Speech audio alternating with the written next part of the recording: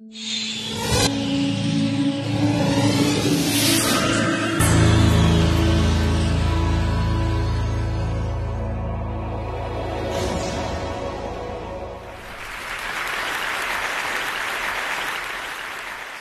people want a lot of things out of life, but I think more than anything else, they want happiness.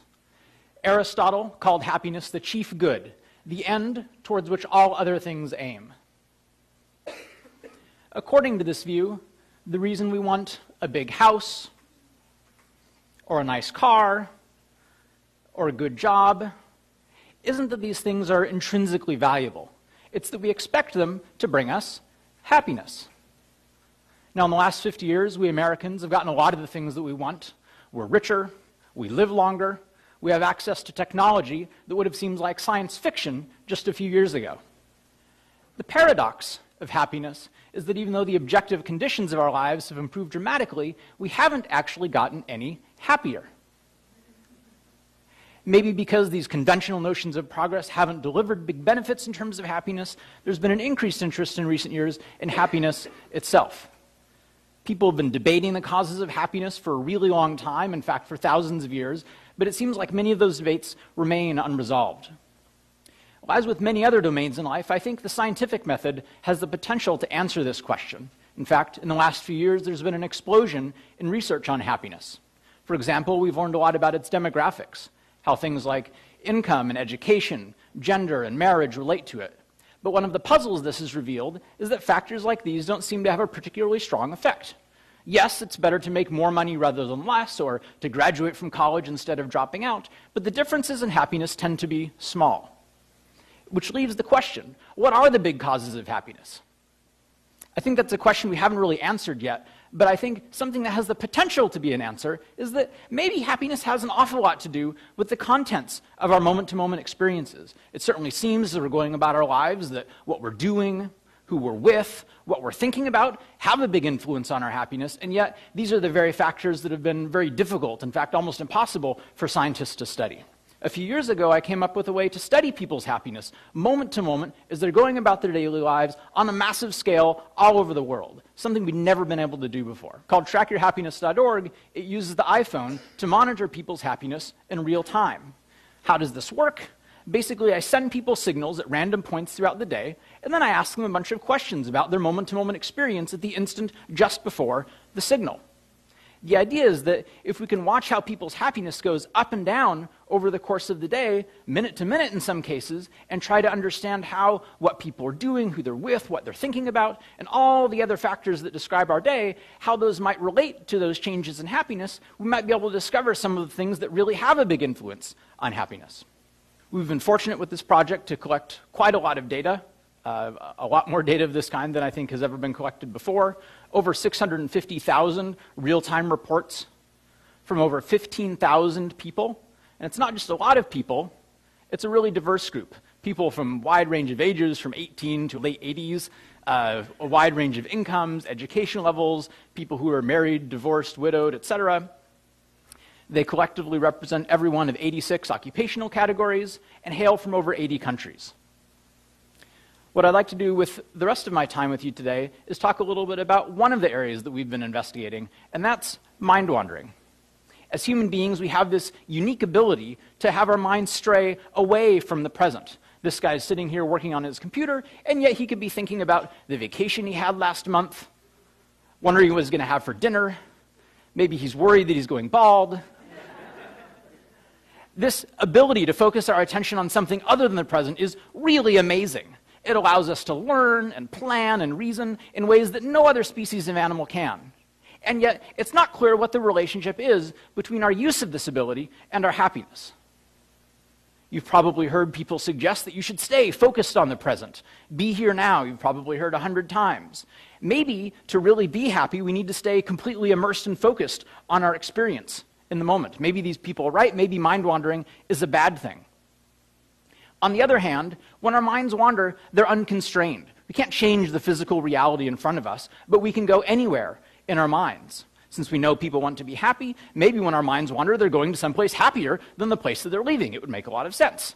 In other words, maybe the pleasures of the mind allow us to increase our happiness with mind wandering. Well, since I'm a scientist, I'd like to try to resolve this debate with some data.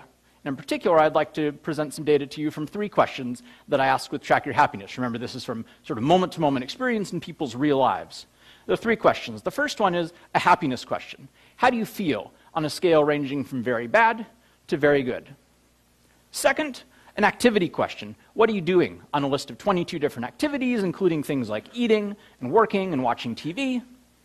And finally, a mind-wandering question.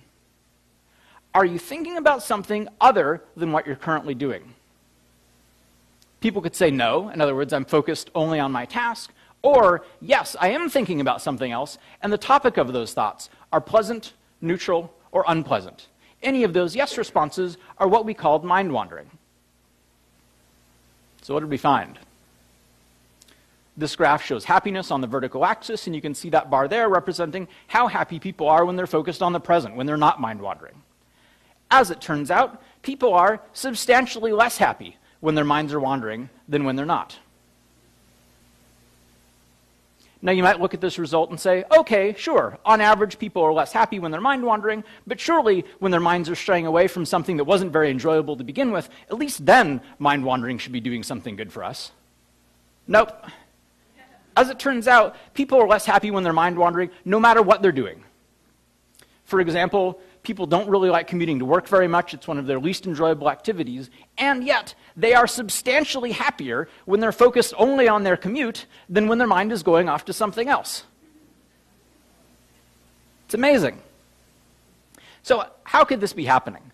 I think part of the reason, a big part of the reason, is that when our minds wander, we often think about unpleasant things. And they are enormously less happy when they do that. Our worries, our anxieties, our regrets. And yet, even when people are thinking about something neutral, they're still considerably less happy than when they're not mind-wandering at all. Even when they're thinking about something they would describe as pleasant, they're actually just slightly less happy than when they aren't mind-wandering. If mind-wandering were a slot machine, it would be like having the chance to lose $50, $20, or $1, right? You'd never want to play. So I've been talking about this, suggesting perhaps that mind-wandering causes unhappiness. But all I've really shown you is that these 2 things are correlated.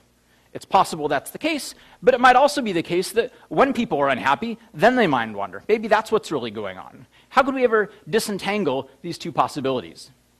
Well, one fact that we can take advantage of, I think a fact you'll all agree is true, is that time goes forward, not backward, right? The cause has to come before the effect. We're lucky in this data, we have many responses from each person. And so we can look and see, does mind-wandering tend to precede unhappiness, or does unhappiness tend to precede mind-wandering, to get some insight into the causal direction. As it turns out, there is a strong relationship between mind-wandering now and being unhappy a short time later, consistent with the idea that mind-wandering is causing people to be unhappy. In contrast, there's no relationship between being unhappy now and mind-wandering a short time later. In other words, mind-wandering very likely seems to be an actual cause and not merely a consequence of unhappiness. A few minutes ago, I likened mind-wandering to a slot machine you'd never want to play. Well, how often do people's minds wander? Turns out they wander a lot. In fact, really a lot. 47% of the time, people are thinking about something other than what they're currently doing. How does that depend on what people are doing?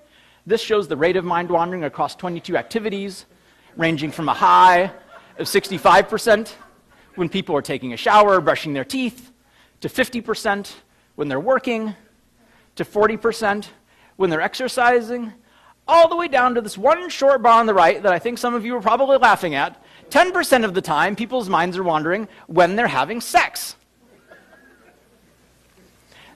But there's something I think that's quite interesting in this graph, and that is, basically, with one exception, no matter what people are doing, they're mind-wandering at least 30% of the time, which suggests, I think, that mind-wandering isn't just frequent, it's ubiquitous. It pervades basically everything that we do. In my talk today, I've told you a little bit about mind-wandering, a variable that I think turns out to be fairly important in the equation for happiness.